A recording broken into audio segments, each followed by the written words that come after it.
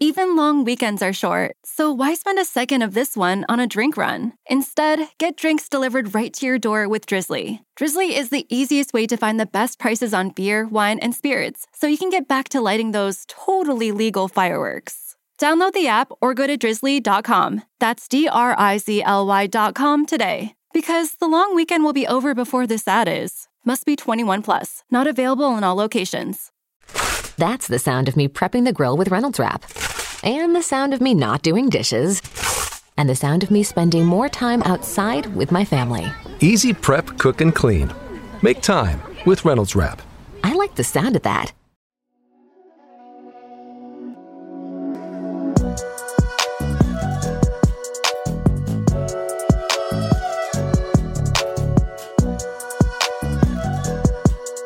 All right, guys, what's up? Emergency episode is here. I just interviewed Joshua Butler, who wrote the article on the Gospel Coalition, 4 Causes of Deconstruction. It kind of took off. People are not happy about it. So I said, you know what? Let me get Josh on the podcast. Let me throw some thoughts his way. Let me hear more about what he's trying to say. So that's what we did. So this is the interview. Now, listen, I know that I think in like online circles, it can be really easy to write mean things and be like, well, you're just yada, yada. I get that, but I wanted to have a real conversation. I wanted to present Josh with some thoughts and perspectives. I wanted to hear more about what he had to say. So if you're looking for some, I got him in a corner, I just going to town and just telling him how wrong he is, you're not going to find it here because that's not what we do. Okay. The New Evangelicals were driven by our stories. I wanted to hear Josh's story. I wanted to hear what makes him tick, why he wrote the article that he wrote, and we can come to our own conclusions. Just because he has a perspective does not mean we have to agree with it. But I also wanted to push back and offer some of my own thoughts. So enjoy this interview. I hope you enjoyed it at least. If you have any feedback, send it our way and we will talk soon. Oh, don't forget to subscribe and share this episode if you like it. Talk to you later.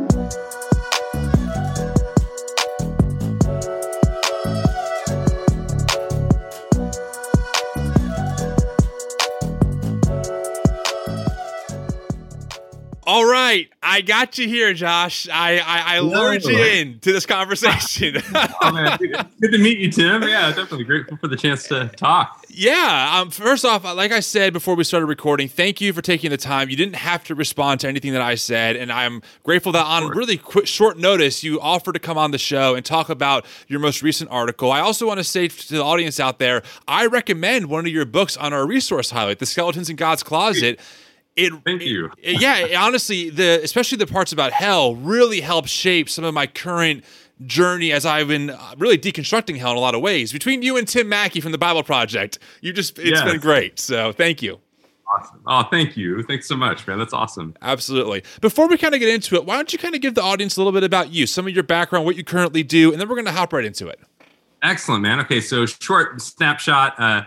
Originally from Oregon, that's kind of home, born and raised. I was a pastor in Portland, Oregon for about 15 years, a church called Imago Dei. And definitely, as it relates to this conversation, loads and loads of friends, people in the church, all that deconstructing, walking away from the faith. And so it was a live kind of process there. And to make a long story short, 3.5 years ago now, we moved to Tempe, Arizona. We sensed God calling us into a new season. So now I'm at a church, help lead a church here.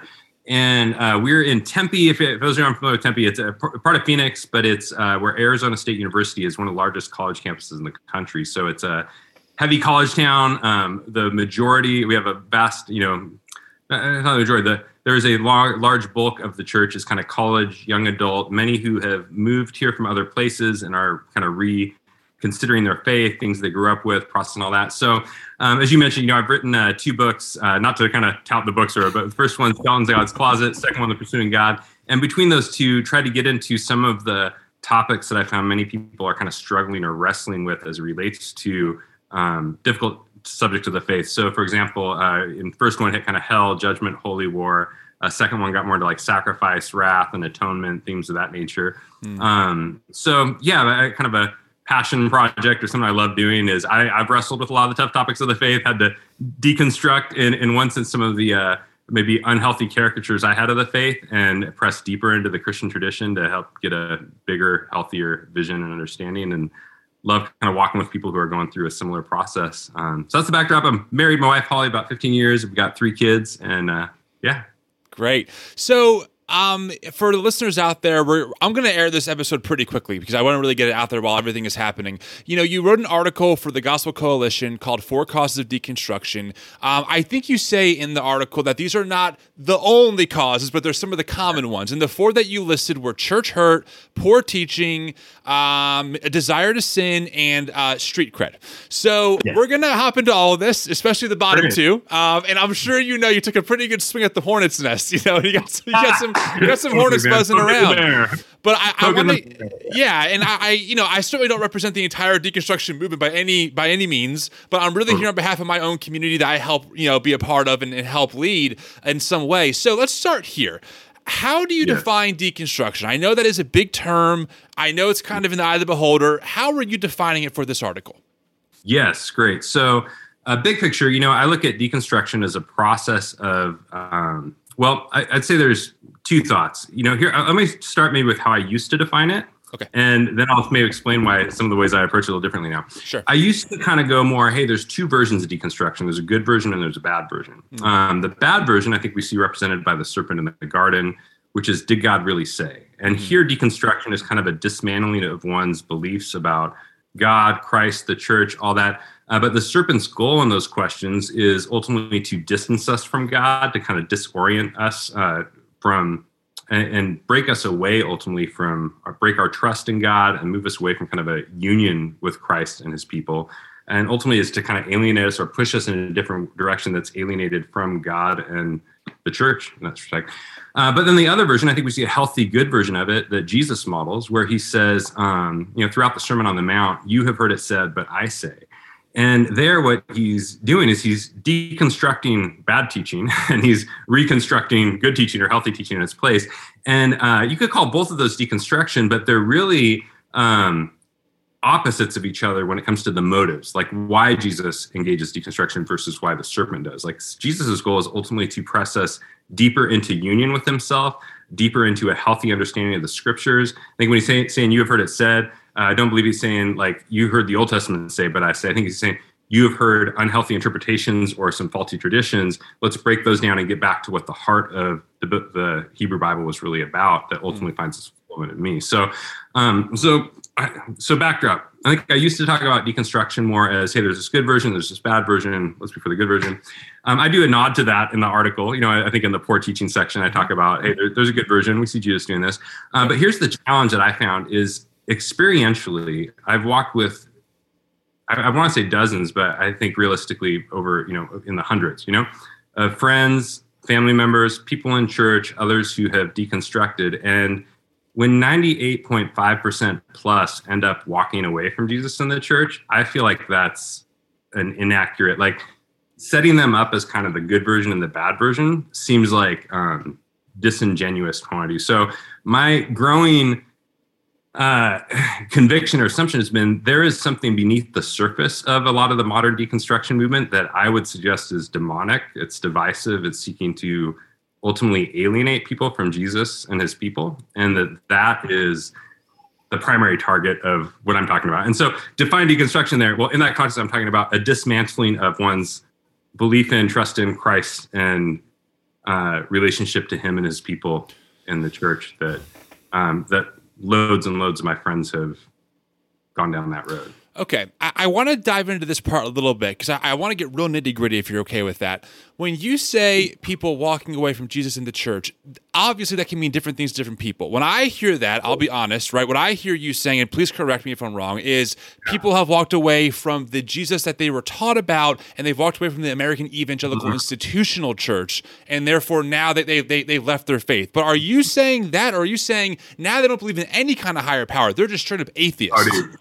That's a great question. Yeah. So no, I am, and those who know me, big picture, and in the context of broader ministership, know I am a big C church guy. So okay, I am for Catholic, Orthodox, Anglican, Anabaptist, house church, big church, like whatever. Like, so I'm talking more about like Nicene Creed, the big picture here of big picture in terms of Nicene Creed, what we believe and how we live, and those kind of things. So I believe there's a lot of room for disagreement on kind of secondary matters, and man, I disagree with friends of mine who are Christians on all sorts of, so Sure. yet on the same hand, I look to and have a relationship with Catholic leadership here in the city that I see as brothers and sisters in Christ, or a lot of friends who are Anglicans in that sphere. I just spoke at an Anabaptist Mennonite conference here last week on atonement type stuff, and I myself, I kind of land in the Reformed Reformed-ish, and many of my own convictions, but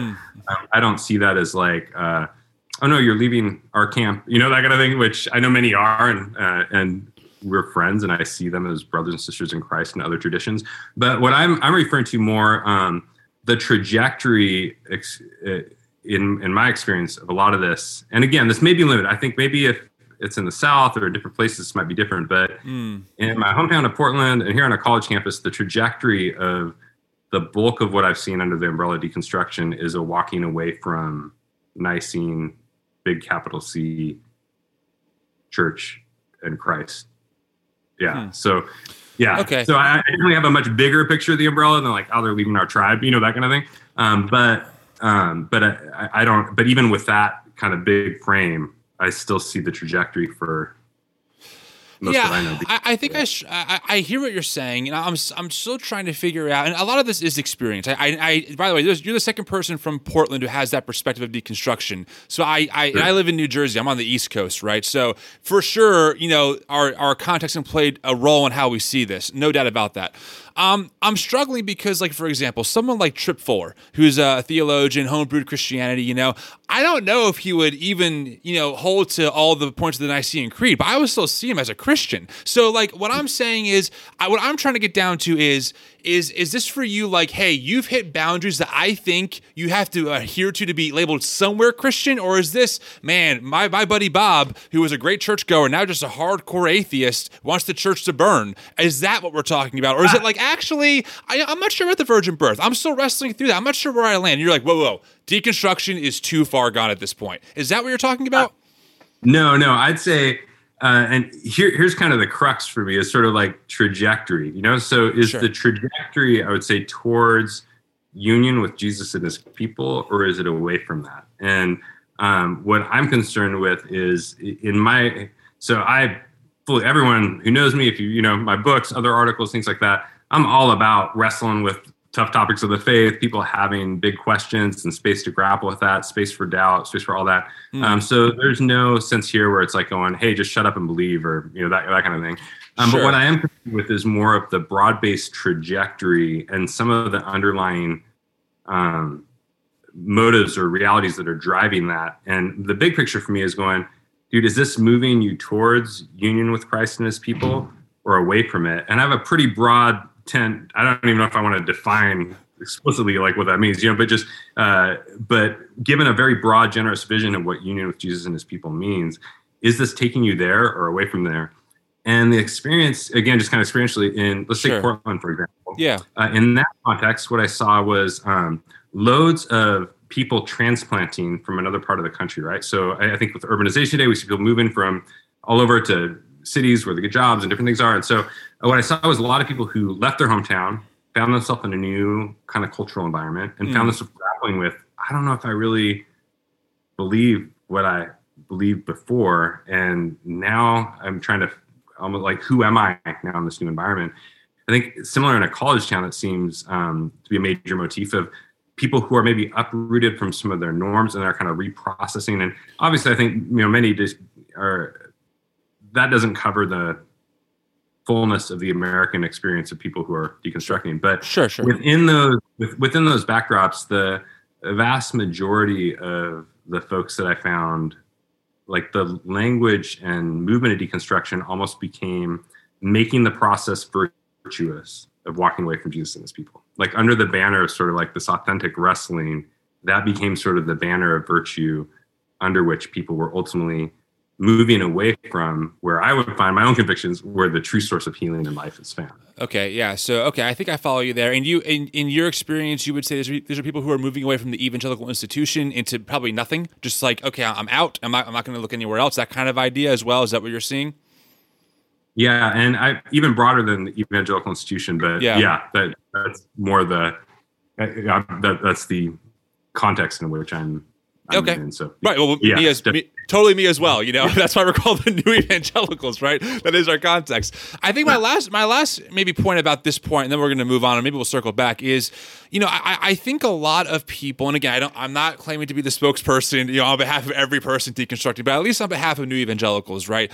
A lot of us are realizing that even in the Bible, there are major things that happen that might look at the time heretical. I mean, a great example of this, and you know the Bible better than I do, so if I miss anything, you tell me. But a great example of this, the great example of this is the Apostle Paul saying, actually, Jewish people, I think circumcision is of the heart, not a physical thing, right? Now, Paul was really going against the scriptures of his day, the tradition of his day, whatever the Nicene Creed was of his day. Paul was like, actually, on second thought, I'm thinking maybe it's this circumcision of the heart. So certainly we've seen major movements in Christian thought where things really got shaken up. And we also see this even more recently with the Reformation, right? Of course, Martin Luther, this is low-hanging fruit, but he comes along, nails his thesis to the Catholic Church. They want to burn him alive. And now we stand on his shoulders calling him a hero, like for what he did.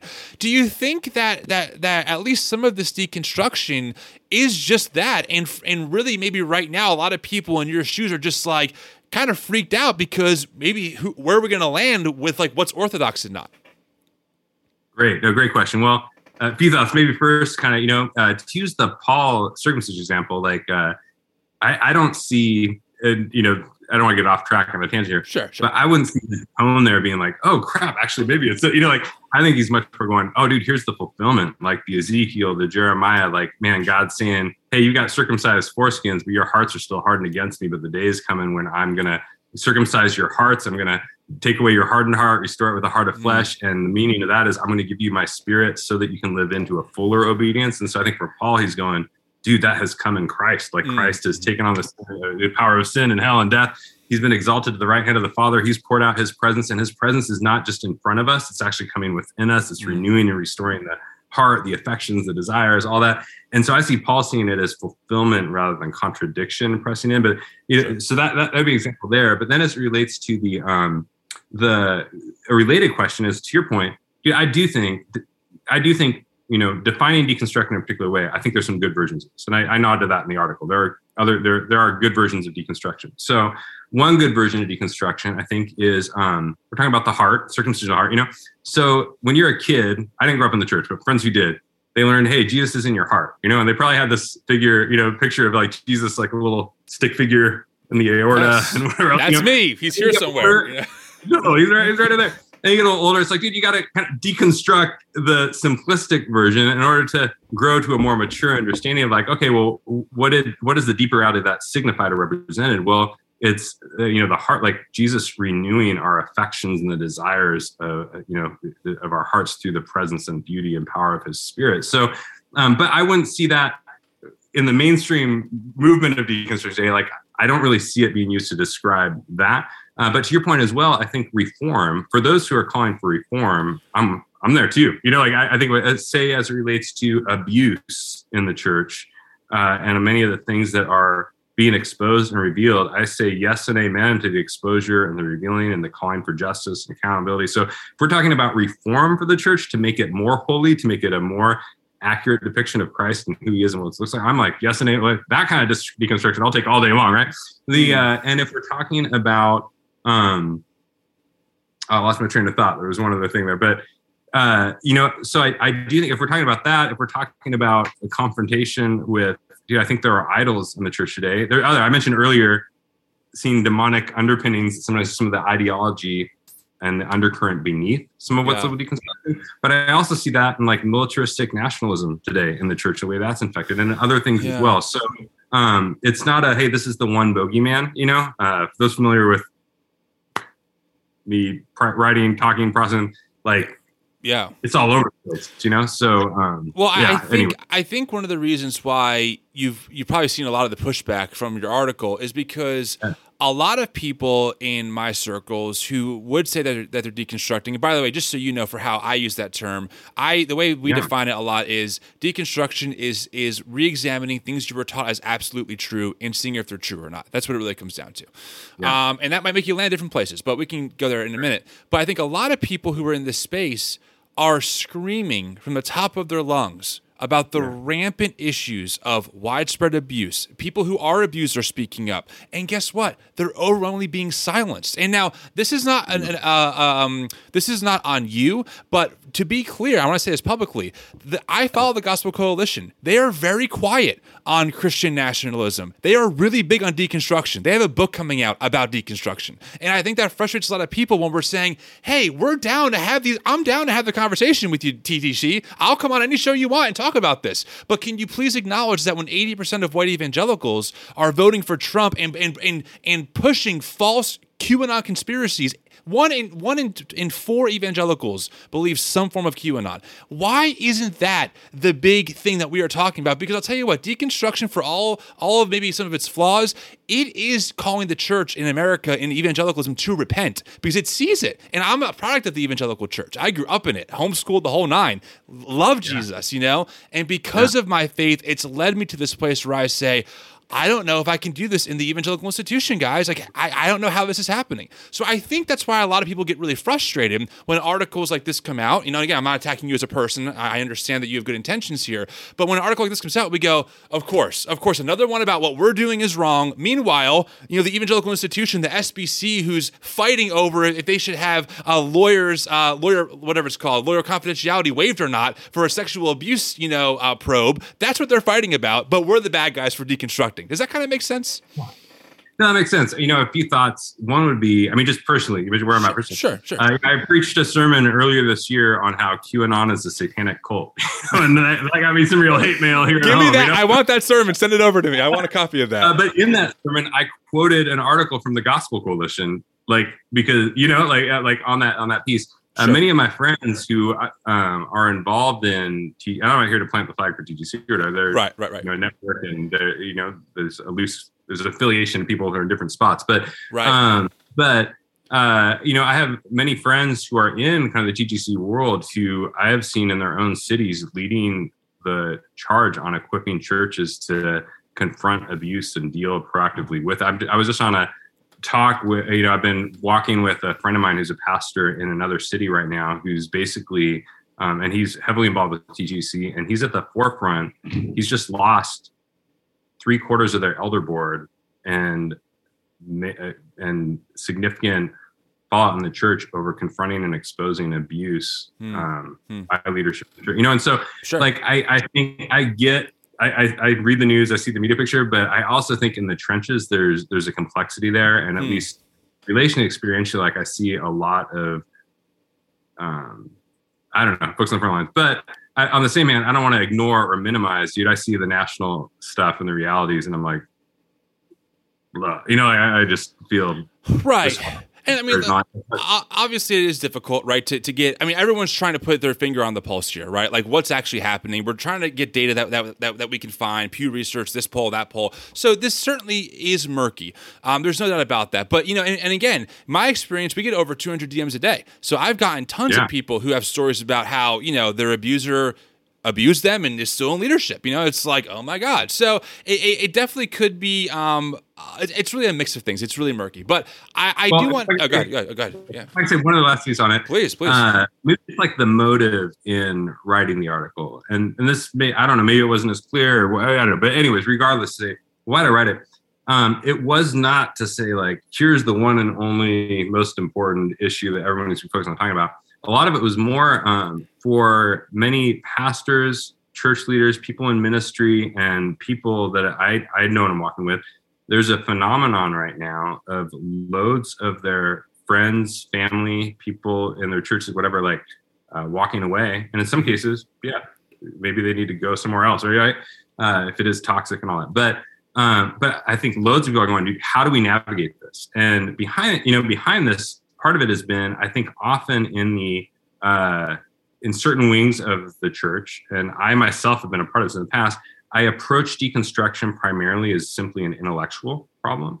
primarily and almost only through kind of what I call the poor teaching grid. I think that's an aspect of it. But over 20 years of ministry and walking with loads of folks who have gone deconstructed and walked away, like part of this was realizing, dude, there's often more beneath the surface that's going on. And I think part of it, the big picture was going like, rather than just focusing on deconstruction as quote unquote the problem or whatever, let's to walk well with family or friends or people in our church who are wrestling. It's helpful to kind of peel beneath the surface and go, dude, what are some of the deeper realities that are going on? Like a lot of people, it's really about church hurt. And if you're giving them a stack of apologetics books to read, that's not even going to touch what they're really dealing with. A lot of people, and we'll get into this, but experientially, I would say desire to sin has been a big one, and I usually didn't find out till later. And so it's been naive. I think at times I've been naive to think, it's just an intellectual thing. And then finding out going, man, there was a lot more going on beneath the surface there. And then, there's a lot of social pressure today. And so I think part of the backdrop was going, I used to, and many I know still are, approaching the deconstruction almost primarily or solely through the intellectual lens of here's the tough questions people have and the problems.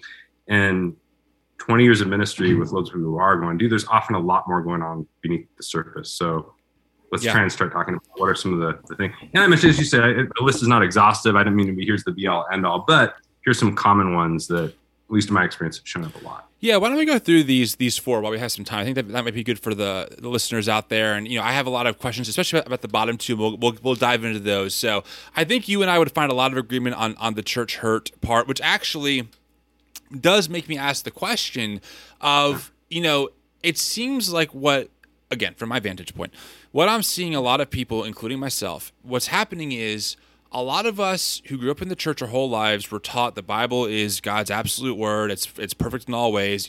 Hell's eternal, where you're going to burn forever. In my case, I grew up Calvinist, so God's pre-selected before the foundations of the earth. Some people to go to heaven, some go to hell, but he's all loving, etc. Right? We start waking up and we start going, I don't know, this doesn't make sense. I'm trying to reconcile it. And the answers I'm being given after I ask these questions are just not sufficient, right? Then we start discovering other sources of theology. We discover Pete Enns, Bible for Normal People. We discover the Bible Project. We discover N.T. Wright, and all of a sudden we're like, oh, this is like a gateway drug into some deeper theology.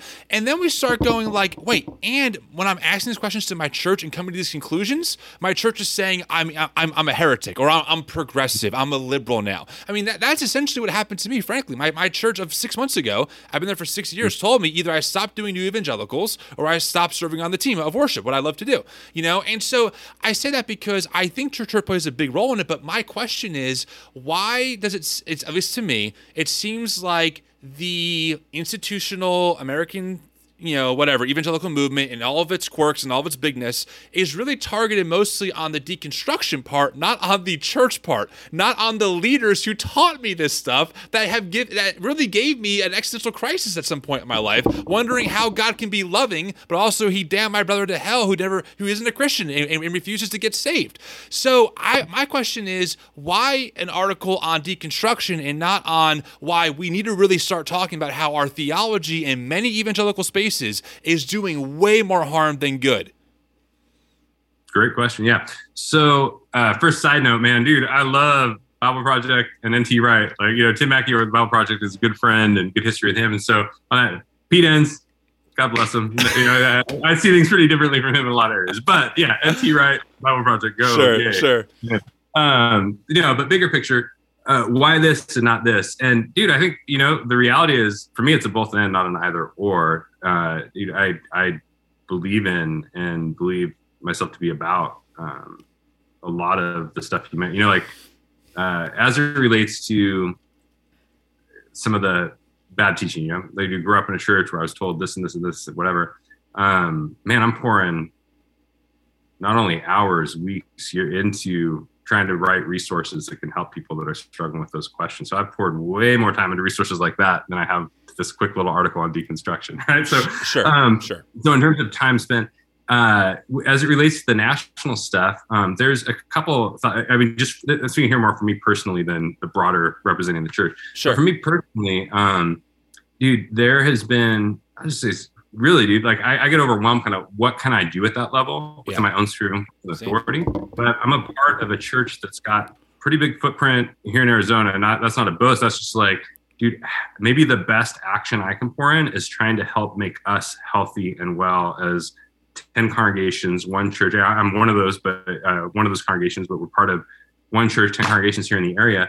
I want to pour a lot of time and energy into, dude, how can we model healthiness in a way that those who need to get out of a toxic environment have a safe and healthy place to come to, and those who, and be in an environment where there is accountability and justice. So to give an example, this last year and a half, we've removed 2 lead pastors from 2 of our congregations because of what we saw as poor character issues. And we didn't wait till it got massive and big and blew up. We tackled it quickly when we saw stuff coming out of the gate.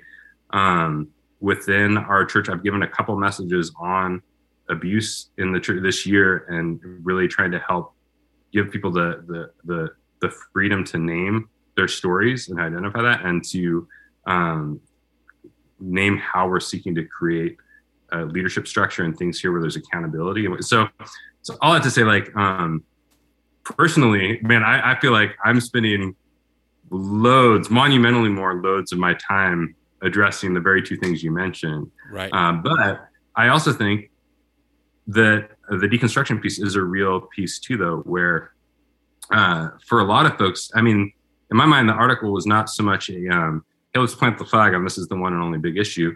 It was more trying to equip and resource folks going, dude, there is this phenomenon, and we're seeing loads and loads of friends and family struggling with the faith, walking away.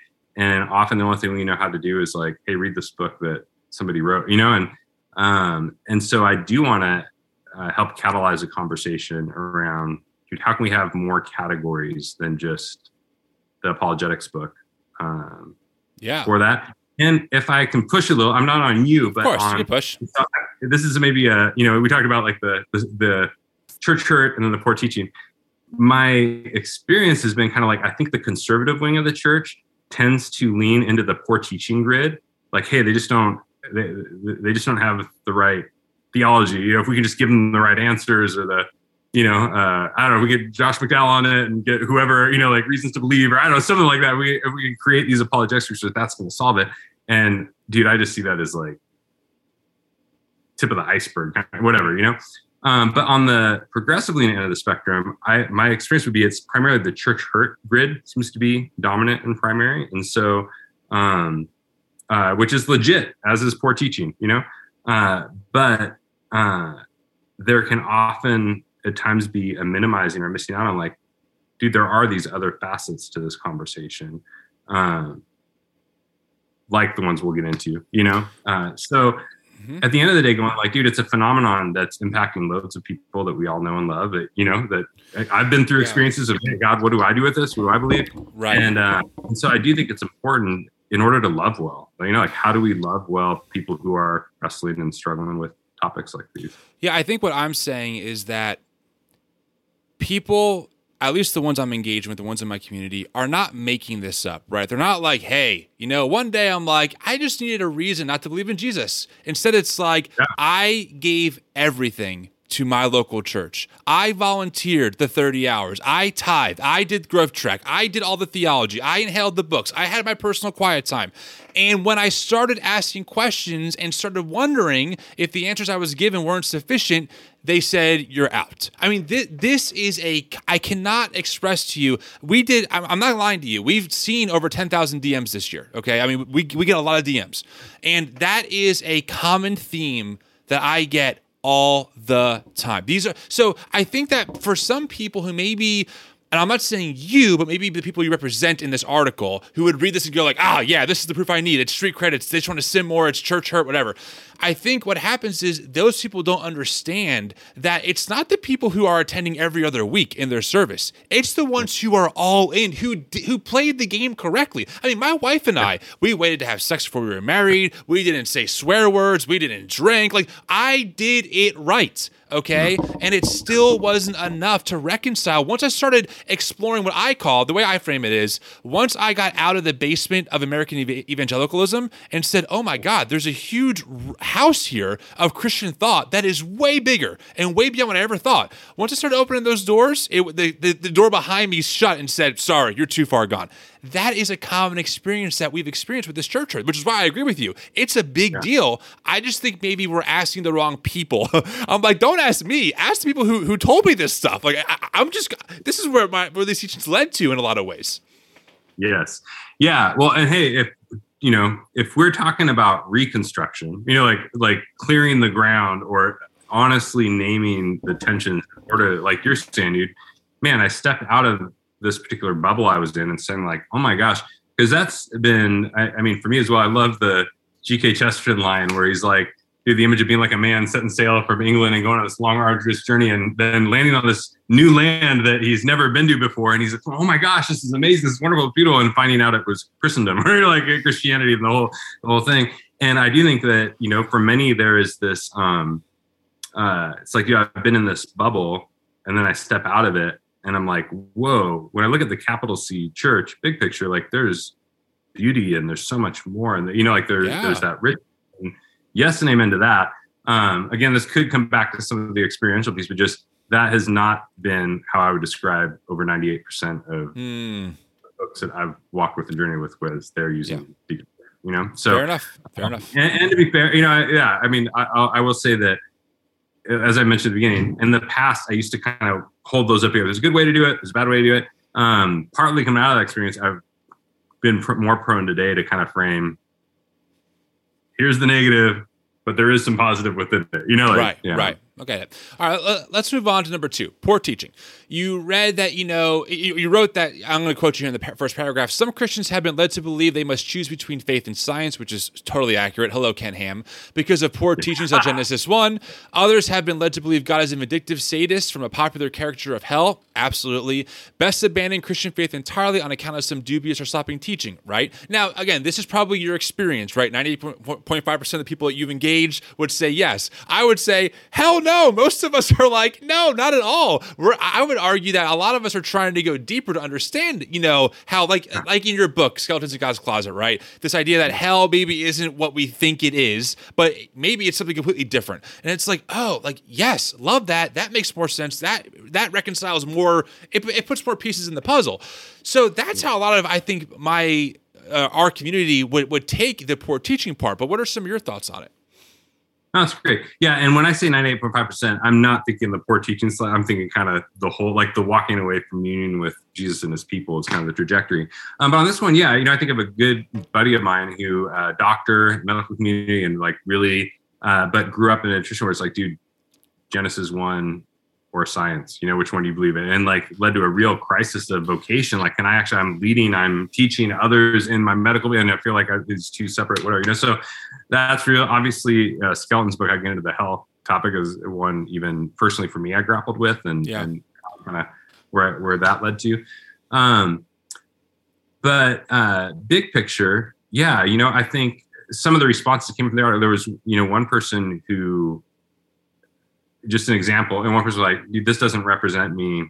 Here's my story. Read this. And I loved reading it. It was beautiful. There was vulnerability. There was transparency. I really loved Jesus. And then, it came down to, then I got exposed to textual criticism, basically. And I realized, like, this doesn't work. And I'm just going, well, yeah, then you had some poor teaching, or at least there's an implicit sense of like the Bible is like the book dropped out of heaven or so, versus like, a healthy understanding of humanity and divinity wrapped up together into the process. And like, right, dude, you can actually use some good teaching on like the development of the canon and biblical, like totally. How the Bible, how we get the Bible, that kind of stuff, right? So, right. So I do think there's a real place for that. And even like, I can't tell you how many people like getting all the DM stuff, how many people have reached out over the years with Skeletons being a game changer. And that's not to boast about the book, but it's going, dude, there are these topics that people really struggle with and that can be a real heartfelt challenge. And so I do think that one of the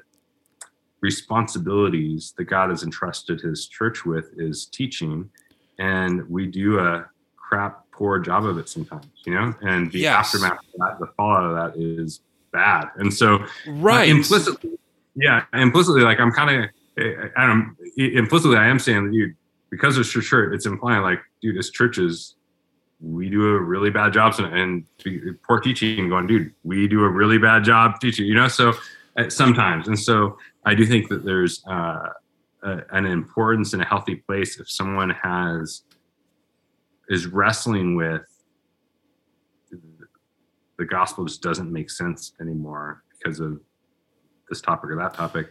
The invitation to I think there's some resources out there that could help. Yeah, I mean, well, Tim Mackey does a great job of kind of explaining how the Bible is human and God at the same time, right? Like, he's brilliant at that. I love, like I said, my dream interview is Tim Mackey, just so you know. I would just cry my eyes out the whole time because he honestly, him and his podcast really saved my faith at a crucial time in my life, so I'm grateful for that. Awesome. But I really want to park here for a minute, and again, if you have to go soon, let me know, but man, this is just such a great conversation. I really appreciate it. Please don't take this the wrong way. You mentioned earlier that you didn't grow up in church, okay? Sure. And that might be one piece of the puzzle that maybe why people like me are just so maybe emotional about this, right? Because when you're sat in front of a fire at 5 years old and told, hey, Tim, if you don't receive Christ, you're going to go to a place like that forever. That really screws with your head. And I'm not an exception to that rule. There are millions of people who were taught that. And today, you have people like Al Mohler, head of the SBC, who believe that, Genesis 1 is literal. And if you don't see it that way, you're just not really a good Christian because the Bible's inerrant. I mean, this stuff still exists now. I really don't want to overstate my case, but to me, my question would be yes, I completely agree. So why are we writing an article about poor teaching on our end when we're the ones who were taught poor teaching? Where's the accountability for the Al Mohlers, for the James Whites of the world, for the Doug Wilsons who are still hiding abusers, teaching horrible things, right? So I don't want to make it seem like, I don't want to overplay this. I believe in this, but I don't want to make it seem like, oh, we're just victims here. But my goodness, when you're taught that from age 0 through your whole life, it's drilled into your head over and over about eternal conscious torment and the Bible's inerrant. And the impression you get, right, is the Bible was beamed down from God's pen to our ear. And then you discover Bart Ehrman, right, at age 19, and you go, wait, we don't even have any of the original autographs? Right? Now, whose fault is that at that moment? It's not mine that I didn't know, but now I know. Now I'm like, my paradigms are totally blown. And so I think that's a major pain point for a lot of us is I agree with you 100%, Josh. Poor teaching is an issue. It is rampant in modern evangelical circles. I mean, it's rampant. And so I'm on board with you. And I think that's why I was not frustrated, but kind of perplexed. I agree, but why write this about deconstruction people? We're not the ones who are at fault here. It's those other guys. Does that make sense? Yeah, well, no, that's a great question. Well, first to just own, it's true. I didn't grow up with that experience. I don't have that backdrop, in my bones, so to speak. Sure. I do think, the context for talking about poor teaching was not to say in the article, the context was not to say people who are deconstructing are responsible for poor teaching. I think there are some advocating for deconstruction out there that have some shoddy teaching, but that wasn't what the article was going to get at. Right. In my mind, the responsibility for church hurt, or the responsibility for abuse in the church is on the church, is on the leadership of the church. The responsibility for poor teaching on the church is on the church. So yes and amen. I'm all for, dude, holding us accountable as the church. Last Sunday was going to get in on, dude, how the Spirit empowers a greater obedience amongst people and Jesus walking amongst the churches in Revelation and dude, he is just calling out dude, you think you're here, but you're here. And Jesus seems to have no problem confronting the church. Paul seems to have no problem confronting the realities, how messed up things are in the church. And he confronts leaders with a higher responsibility. So I feel that, as a leader, I feel man, signing up for this gig was putting a bullseye on my back, man. Dude, I'm going to be held to a higher account and all that. So, so if the question is, why are we not talking about the church being held responsible for poor teaching? Dude, I'm all for that. We should be, and I'm hoping to live into that. But to kind of come back to, well, why would I talk about that here? Really, I'm thinking more experientially, practically, as I'm walking with someone who is going through deconstruction, I'm going, what's the end game? Like, where do I hope to get them to? And my conviction is that the end game, he is Jesus. You know, it's life with him, it's union with him. And theologically, I believe that you can't have union with Jesus without union with his people, you know? And so recognizing that one obstacle for people getting there is they've been taught some really crappy stuff, and we got to own that as the church, and we've done a crappy job teaching some stuff, you know? But if I'm walking with someone who that's where they're at, it's like, dude, the water I want to try and lead you to is here. And I believe there are resources to help get you there. Sure. And like you mentioned, how the Bible Project, it feels like that helped save my faith. N.T. Wright, right, the huge one for many people, things like that. Where, And so, anyways, if that makes sense, it makes a lot of sense. Yeah. I didn't mean to cut you off. You're breaking up for a minute there. I didn't know if you stopped. I think it makes a lot of sense. And I also think, two just quick thoughts, not so much for you to respond on. Did I lose you? Kind of frozen right now. Okay, you're back?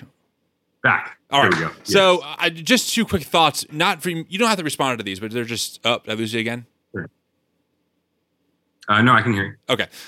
Two quick thoughts. Yeah. So number one, I think one of my personal pain points, right, with how I grew up, wasn't even so much that they held certain convictions. It was that they were presented as absolute truth.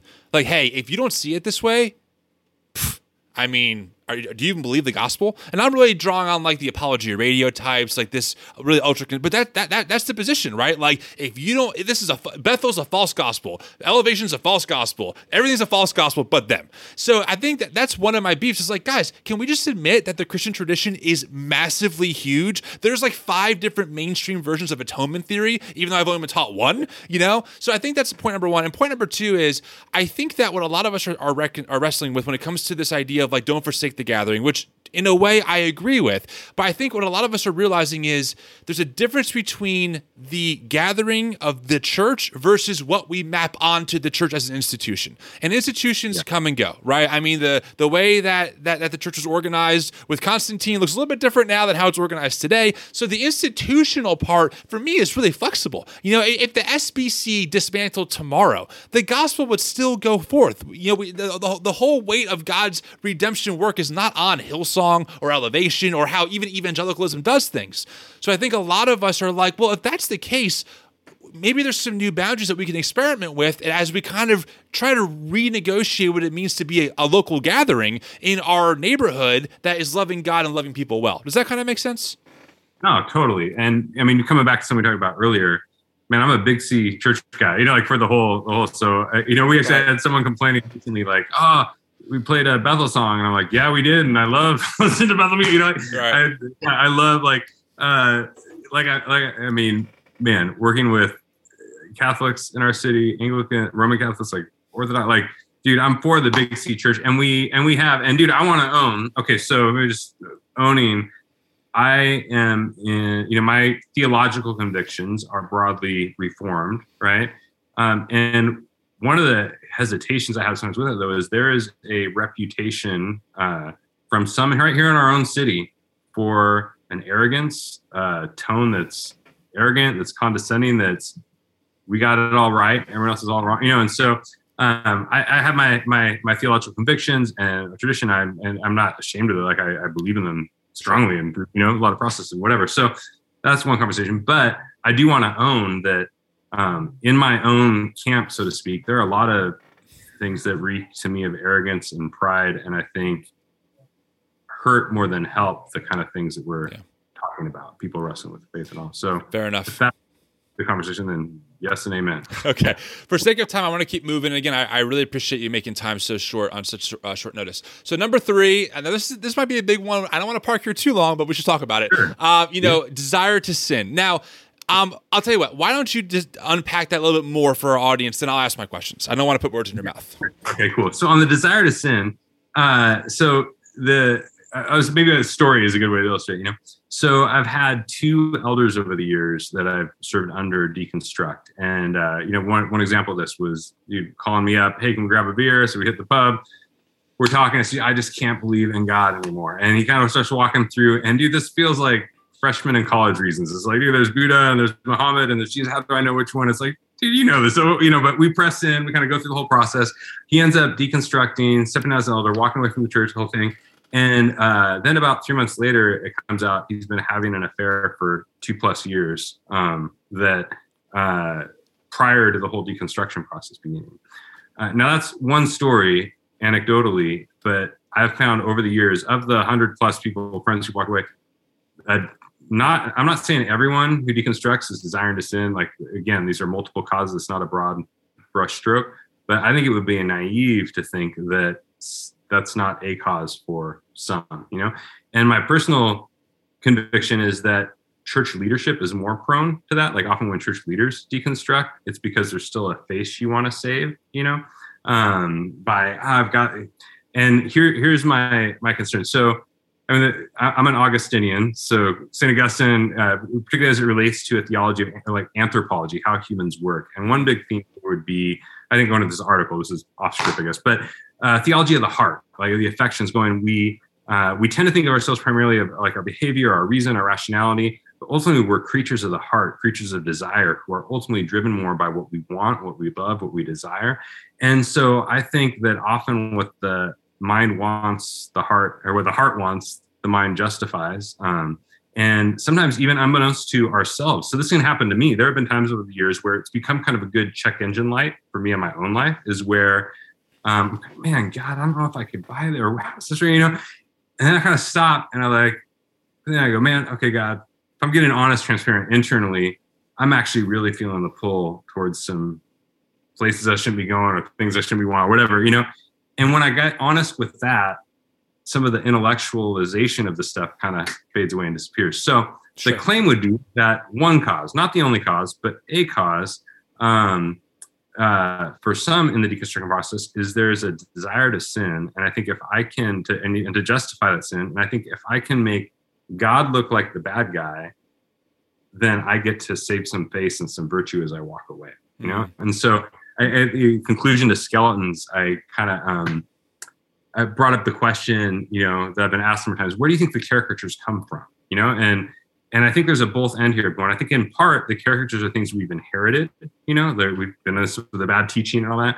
But then I think also from another angle, the caricatures can be things that we create and we project and we propel, because I think often if I can paint God as the vindictive jerk who has a chip on his shoulder, whatever, if I can paint God as the bad guy, it can justify or make me feel better about going the direction I want to go. Yeah. And so my sense now is like going, I want to take in good faith where someone says that they're at, but you go down that road 20+ times, and you sort of go, okay, I also don't want to be naive and going, sometimes the stated reason is not the actual reason. And there may be things that I just want to go in eyes wide open as I'm walking with someone, like attentiveness to the spirit and them in conversation, just trying to discern, man, is there maybe something more beneath the surface that's going on? And to be fair, in the last year and a half, I've had, I'll just say one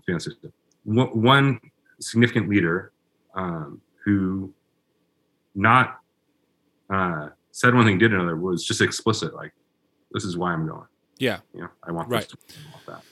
Yeah.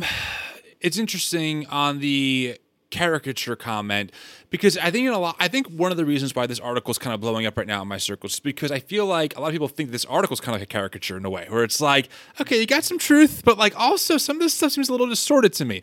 Now, the desire to sin piece, I think some people, I honestly thought that one of your points was going to be more of like people who maybe want to have more queer inclusion, and that's like their version of sinning. And I was going to kind of push back hard on that. I was like, actually, we should talk about that, but that's for a different discussion. But one of my points is that I wonder how much, okay, for example, I think that even before deconstruction was an actual popular term in the past couple of years, I think that at some point we've all known someone or have maybe met a leader who's like, you know what, I just want to sleep with someone else and I'm out of here, right? Is that a fruit of deconstruction, or is that just people being selfish, which any person, whether deconstructing or not, has that capacity of being, right?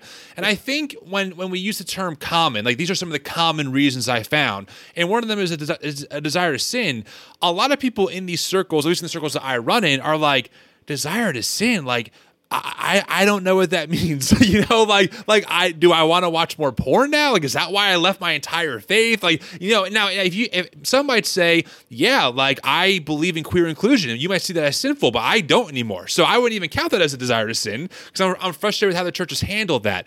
But I think that this one, for some people, you might get a lot of flack on, honestly, because it's a real pain point of like, I didn't do this, or I didn't ask for this to happen to me just so I can, leave my faith and become like the prodigal son and blow all my inheritance, so to speak. Yeah, totally. Well, I maybe just a few thoughts or angles on it. Sure. One is, and the point is not for anyone, me or anyone else, to kind of go, oh, here's why you're deconstructing. Like, oh, it's this or this. But I think on two angles. One, the posture, hope of the article is to help people who are walking with friends or family who are deconstructing, or loved ones, or those who are grappling with.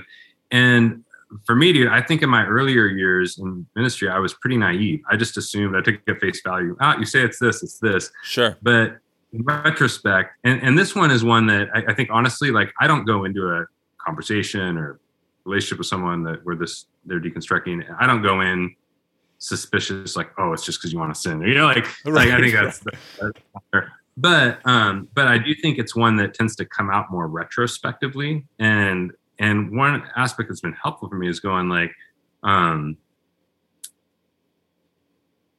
just had someone who's thinking about, man, if you're only looking at it through the intellectual grid, the poor teaching stuff, let's say, and someone walks away, you can kind of be going like, oh, I didn't do a good job. If I just had the right answer, I just gave them the right argument, or you're the right thing. Like if I'm only looking at through this kind of like apologetics, where I think you're just missing the iceberg beneath the surface, And the reality is, like, for many, I think it's naive to not be attentive to the fact that, like, we as humans, we want to live autonomously from God, and we will do a lot of gymnastics to justify it, And that's not just for those people out there. That's for me in here. And so, part of it, it's helpful for me as I'm wrestling through stuff, kind of do a heart check and go, all right, God, is that an element here? Is that a part of the story? Is this me seeking to justify wanting to stand on my own 2 feet apart from you? And yeah, and so I don't know, like, to me, that's just reality. Sure. It's hard to get away from that one. It's just part of the human condition, not only experientially, but theologically. If I just go back to even the garden, I think the deeper issue was not eating the fruit. Like, I think the deeper issue was trust broken and the desire to justify. Yeah.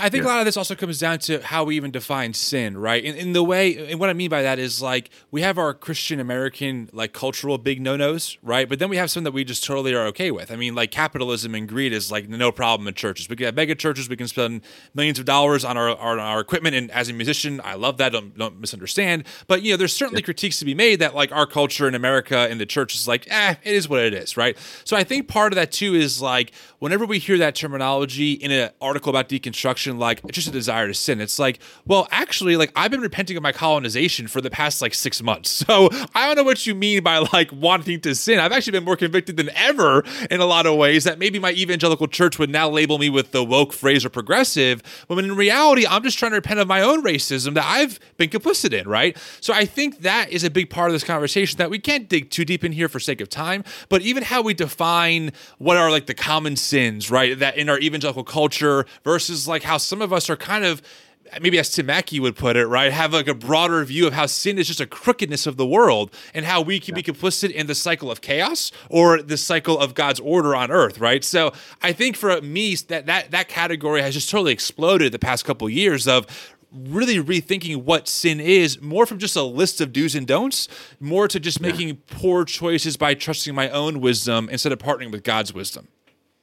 Agreed. No, yeah. I mean, if the question is, what is sin? I think one of the challenges in, an article like this, just to is even the brevity. It's kind of like Twitter, dude. You got this many characters. So the original article was 3,000 words, and thankfully a good editor friend helped me chop it down to 1,800 just because. Sure. Yeah, format for that context is tighter, much easier. And so, there's nuance that is going to elaborate. But if we're elaborating on, dude, what do we mean by sin? Yes and amen. Like, we're talking about way deeper than just the behaviors, but into some of the root as it relates to, again, I think trust, broken trust or belief or faith or allegiance or however you want to put that, so the terminology of like our trust in Jesus and God being broken and seeking to live off our own wisdom versus the wisdom of God. Yeah.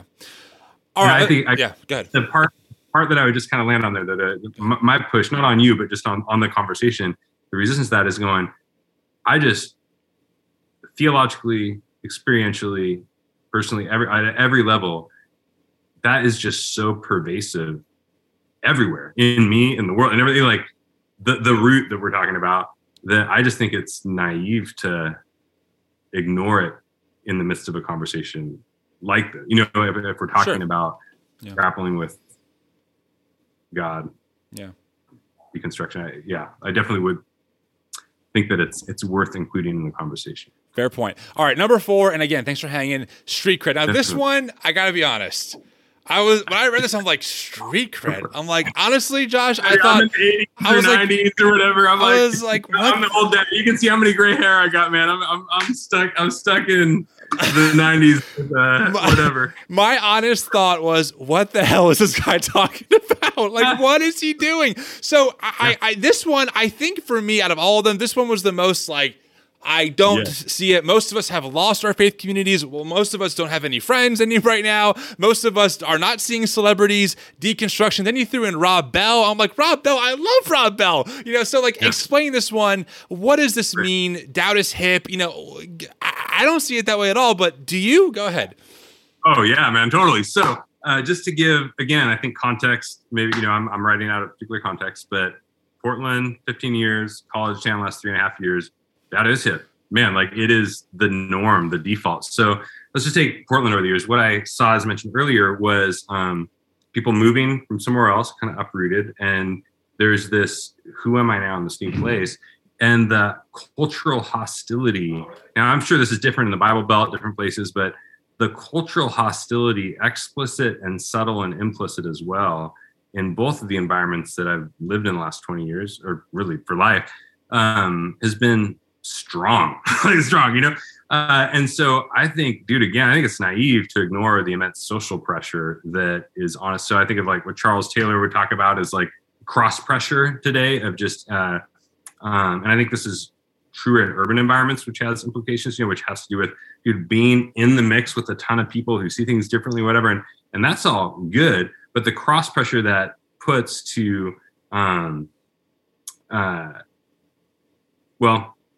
just back up, big picture, man, to me, it just seems blatantly obvious. Like, there's immense social pressure in many of the environments where people are deconstructing to align with the norm. Now, I don't want to discount the reality that, like, dude, people have lost family or friends or communities they grew up with.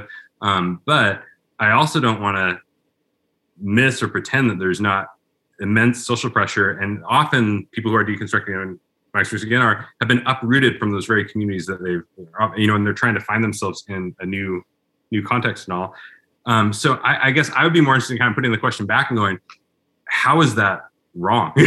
like you can convince me otherwise, but to me, like, the social pressure to identify with Jesus and historic Christianity and whatever, it just seems blatantly obvious to me, at least in the circles I'm in, like, you're swimming upstream if that's the way you're actually swimming. So, interesting. I maybe it's how we see the terms, but when I see street cred, I think like it's what you're doing to fit in, right? That's the idea, right? Like, you're trying to say, hey guys, like, of course I believe this, right?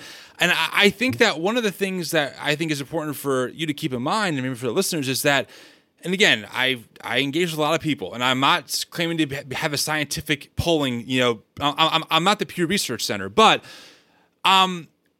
people don't usually ask for deconstruction to happen to them. We're not waiting one day like, can't wait to lose my certainty, can't wait to lose my sense of reality, can't wait to have this upside down anxiety-induced, moment.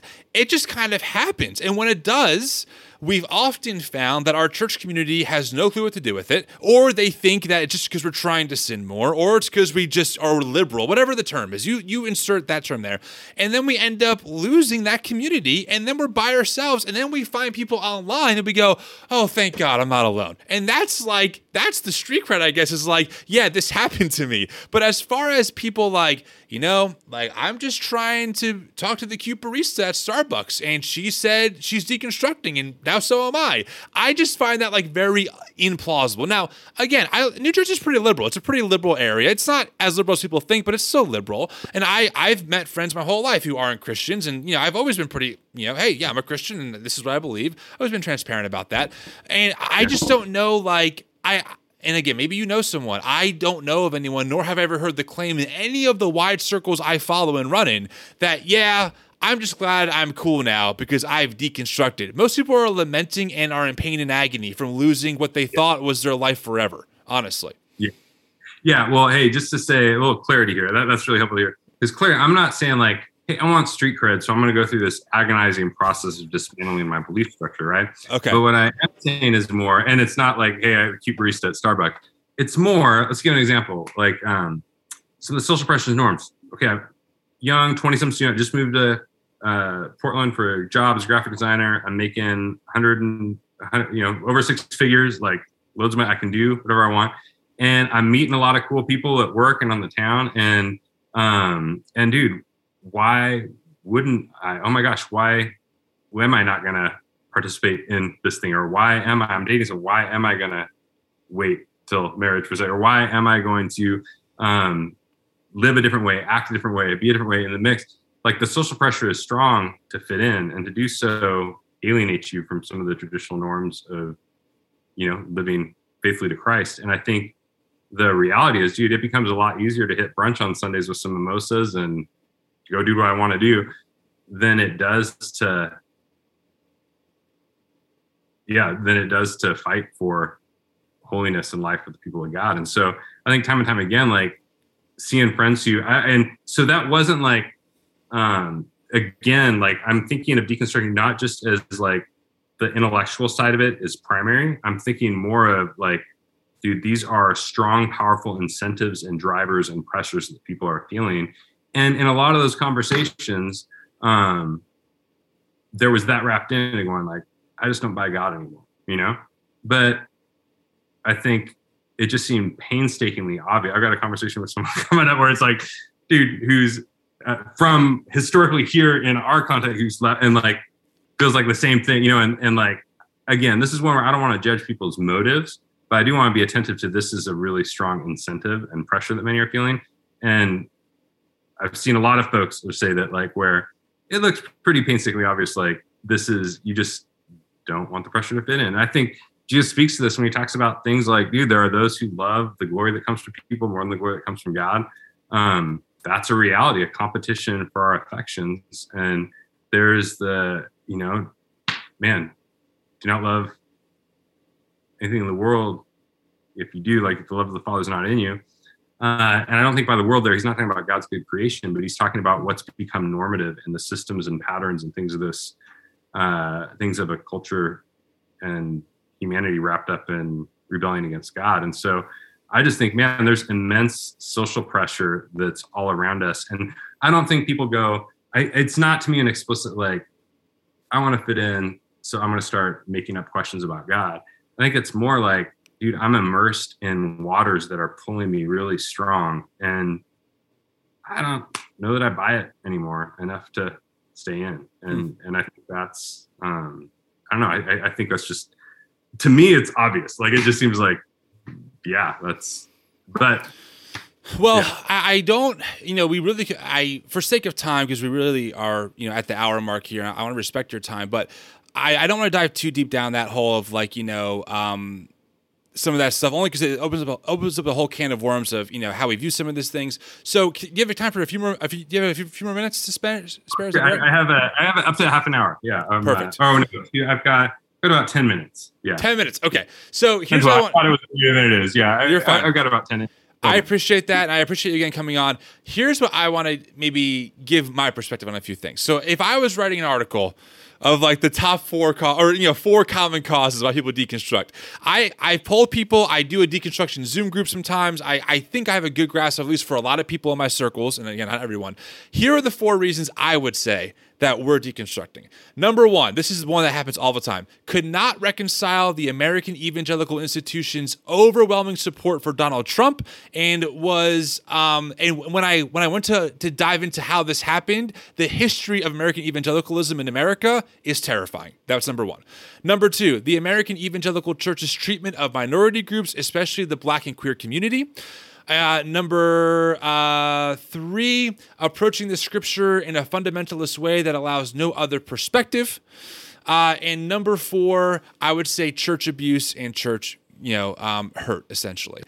And I think that like the data's there. I think that we know why this is happening. On the back, I have this book. You can see it over here. Written by Bridget Rivera. Heavy Burdens: 7 Ways the Church Harms the LGBTQ Community. This book's amazing. Her thesis, one of her points, is that statistically, the only group of people that are at a higher risk of suicide if they attended a church is the queer community. Their risk of suicide goes up.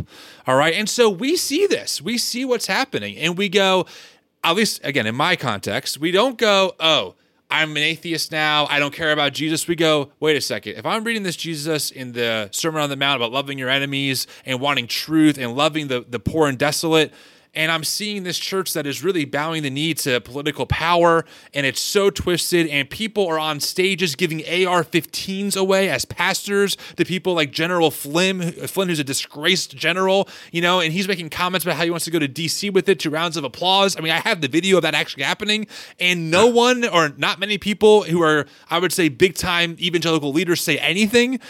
We go, something is way wrong, like way wrong. Way wrong. And I got to do some digging. So I think those are the top 4 reasons I would give you as to why many of us are deconstructing our American evangelical faith and theology, not so much our commitment to Jesus. Thank you. Yeah. Well, if I can offer a thought or two in response, sure. The first would be, a lot of what you said, I would place, I think 1, 2, and 4 as expanding on the category of church hurt. Kind of the way I unpack that was not just a personal abuse or but had to do also with the disillusionment at the reality of the church's moral failures. And so to 1, 2, and 4, I'd say with a lot of that going, I see that as, if that had been a 4,000 word article, maybe I get more of that, right? Sure. And then with number, I can't remember. I think it was number 3. Did feel like it had to do with some of the teaching element, and so I feel like I was expanding on some of that. So, I mean, honestly, a lot of what you mentioned there, I wouldn't necessarily say I agreed with. It felt like I'm more expanding upon just some loose, rough categories that I was putting out there. But again, I think this is if I had something to hopefully encourage your listeners to here, I think just at the end of the day, the question again that I would want to leave folks with is, I think at the crux of the matter is, dude, are you moving towards union with Jesus and his people or away from it, right? And when I say his people, leave the American evangelical. That's why, I don't know, go Anglican or Anabaptist, or some of them are evangelical too. I don't know, go Catholic, whatever. Where that is, I think there's a lot of flexibility there. But my conviction is that life is found in Jesus. I think of when the disciples, and it's like, dude, they're disillusioned and things are hard and the whole thing's going on.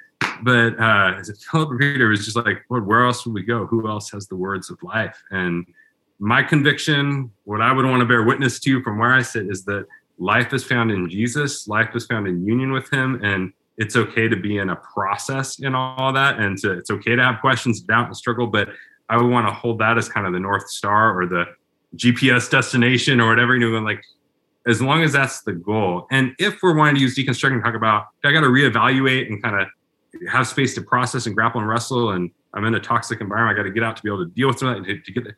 But we're talking about getting there. That's great. But that's the part I would want to encourage people to make that your end game. And I think we're on the same. And my encouragement, or I think my piece to you and to maybe people who are more in that, on that side of things, is that a lot of us for the first time are breathing new oxygen in a brand new Christian house that we never knew existed. And we just need trust that we can navigate these waters, even if we start opening some doors that maybe you don't think are healthy. Like, we still are adults and we want to explore and at least come to our own conclusions at some point. And it might take time, it won't be overnight. But I think a lot of people in my community just want to know that, like, they're still going to have friends, even if they open up different doors that maybe some people go, I'm not sure about that Peter Enns door. We go, you know what, though? I think he has some points. And you can go, you know what? I understand that. The Christian faith can hold both of our thoughts in tension because there's certainly room for it. I think that's what a lot of us are asking. We just want permission, if you will, I guess, or I don't know, something that says, hey, we get it, man. It's a big house. Explore it. There's ways to view this stuff. It's okay. Well, thank you. Thanks for the conversation, Tim. I really appreciated the chance to interact together on it. No, I appreciate you coming on, Josh, and taking some of my questions from the community and, giving you space to explain some things. So keep in touch. And if you ever need someone else, we have plenty of people who love to talk to you, and best wishes to you and your family. Yes. Best wishes to you all as well. Thank you. Great. We'll talk soon. Thanks, Josh. Take care.